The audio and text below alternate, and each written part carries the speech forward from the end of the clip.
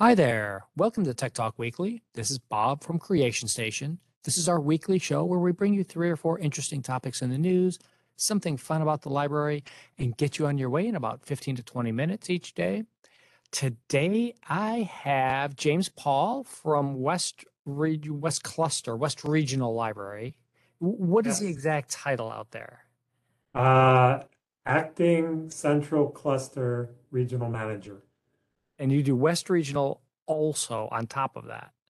Yeah, I'm wearing a few hats these Yeah. days. It's like not enough to just have you do one regional library. We're gonna have you do like seven branches in a cluster too. So, but yeah, James is one of those people who's out there being in administration for the library system. So it's always good to take a few minutes away from your busy schedule for us. Thank you, sir. Oh, my pleasure. Thank you, Bob. Let's throw up our topics here because we've got some fun ones today. Well, I like to think they're always fun, but these are really interesting ones to deal with. NASA picked the next time we're going to the moon, sort of, kind of. As we've talked about on the show, Artemis is going to the moon, and they now have actual dates for when they're going to launch their first unmanned mission. You remember a few months ago we on the show we talked about the mannequins that are going to be part of this thing. What do you think, James? Are you ready to go back to space? I am totally ready. I'm hearing these rumors about China being on the dark side of the moon, and I Yep. think the US has to be up there as Yeah. well. Yeah, it's going to be a great thing. So the very first time is actually going to be on the 29th. Let me scroll down. They've got it in a nice little chart for us here. All the way down, all the way down, all the way down. The wet rehearsal went fine. Everything, man, some of these articles, this is why we always give you these articles and we give you a full thing for it there to put you into the links. But it is going to be on the 29th. August 29th, September 2nd, and September 5th are the two backup dates. And I mentioned that because we'll talk about it if they actually launch. We'll talk about it. It's going to be gone for like 10 days. So it's going to be a minimum of 10 days if there's a problem, and they're expecting it to be a 42-day mission where they're going to just go out and orbit the moon several 100 times or whatever it is, and then come back and splash down. Um, the cool thing, James, about this, we have a NASA engineer as part of the Artemis project that's going to speak with the library doing a Facebook Live event on August 22nd. That is awesome. Yeah. So we had a chance to try and guess when he could come, and I guessed almost right, only a week ahead of time. So it's going to be pretty cool to see this happen. So we'll make a big deal about that as it gets closer. Um, but you brought a really fun article today on AI language skills. Everybody's been seeing all the stuff about AI and artificial intelligence in the news over the last couple of weeks. Tell us about this one here. What have you been looking at for AI? Um, Mainly I guess the the transparency of it, how it has so much promise, but a lot of it is occurring in black boxes in Yeah. corporations that aren't really defining what biases are involved, how it works, how it's being used, um, and and just um, to be aware of the potential that you're online and you're reading text that wasn't created by a person. You're interacting with a machine rather than a person, as Anyone a who's chat. doing any of those chat bots, when you're there typing away and you think that you might be typing with customer service and you think, man, these people are slow, they're overseas, they don't know English very well. It just might very well be an AI trying to figure out what you're trying to ask. Absolutely. It's moving into the reality of the Turing test. You can't tell Right. the difference. Yeah. And I think and this article talks a little bit about how they're good at certain particular things, but they can't make interpretations one of them, a health one, they asked about, was it safe to walk up the stairs on my hands?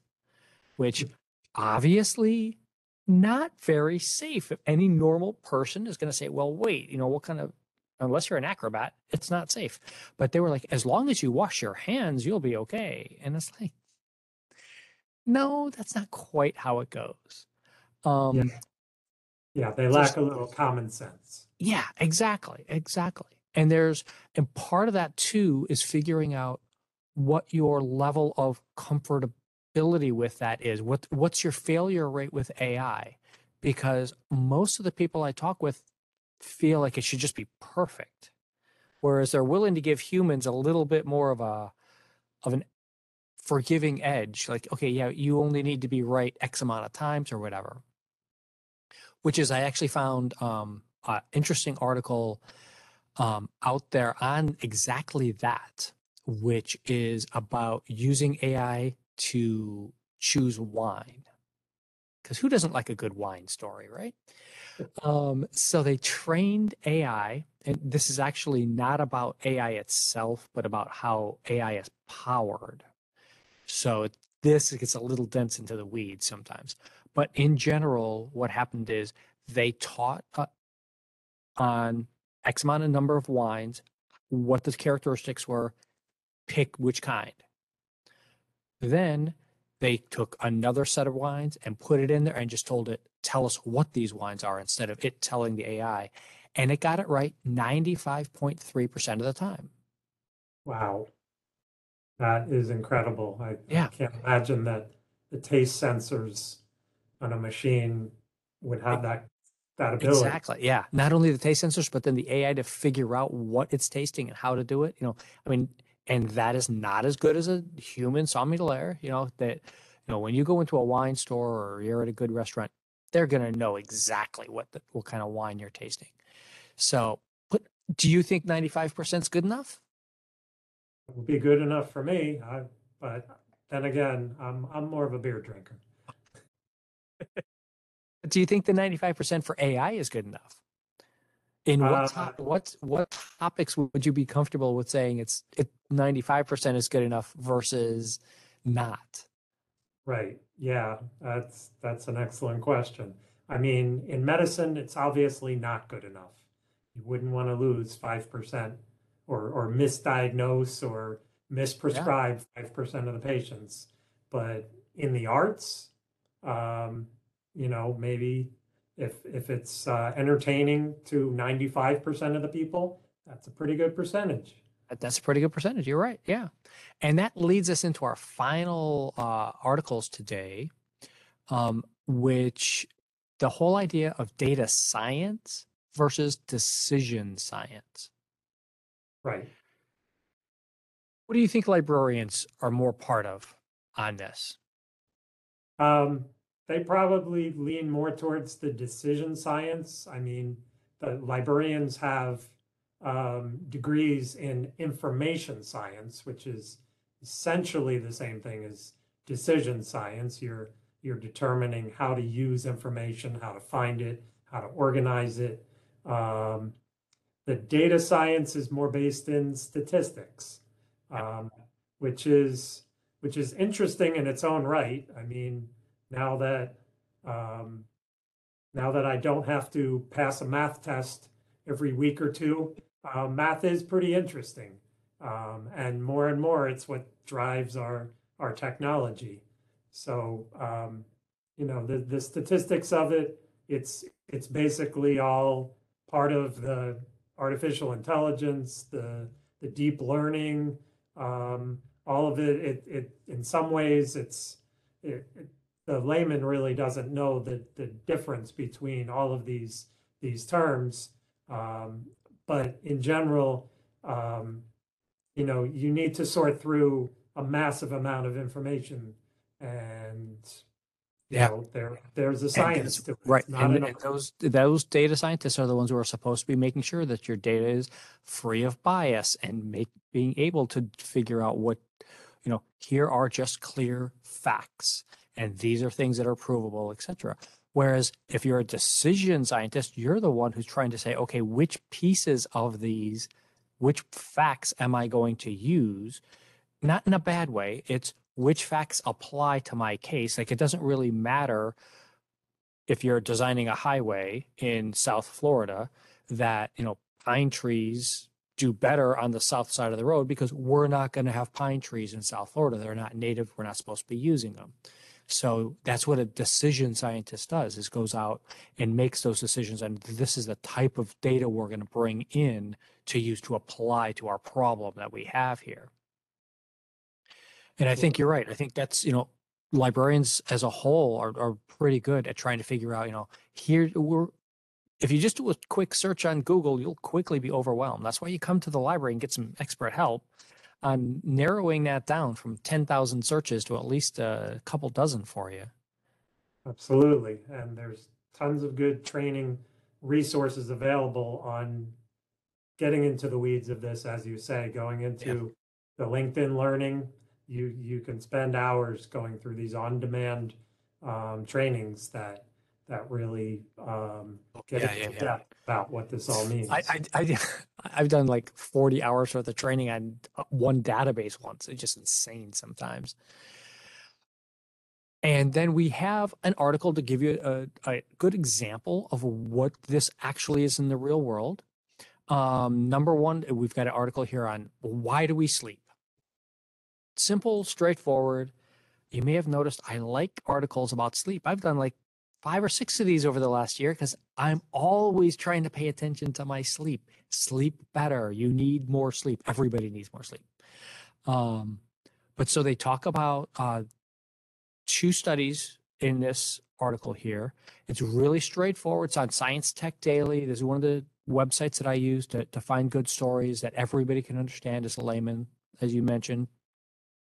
They did a study with mice. You run mice through a maze, let them sleep. The next time after they sleep, they go through the maze better than they do if you don't let them sleep. And there's this really cool thing going on where they've got this study, and it's, let me make sure I've got, BrainGate is the actual name of the device. They implant electrodes into a person's skull. And this is for someone who is quadriplegic. He has no access to motor limb movement at all. And so all he can do is basically think. And so what he does is he uses the computer to think and do things. He was playing a game, Simon. It's an old light up game. Oh yeah. Okay, you and I are old enough to remember this thing. I hope somebody else out there in the audience is so young they don't know what I'm talking about. Go look it up. It's a quick memory game, lighting up, bing, bing, bing.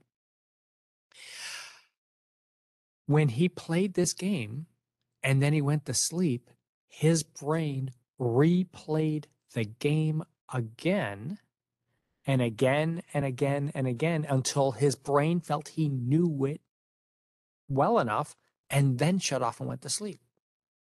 Right.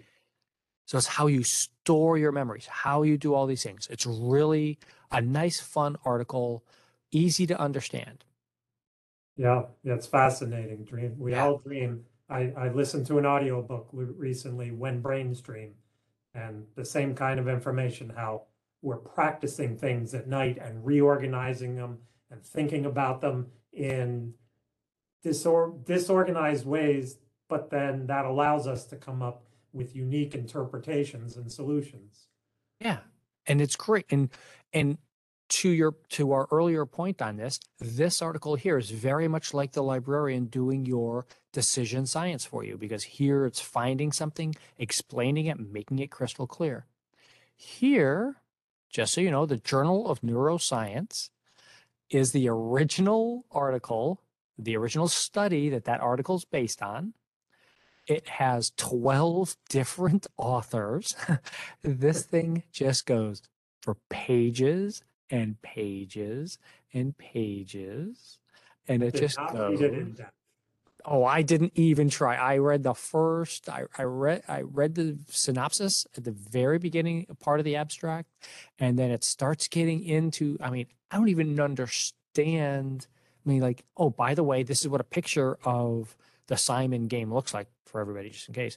But I'm like, I don't even understand like some of their descriptions of how the EEG, LE, intercortical EEG versus an EEG versus a sync routine. And it just starts like, okay, no.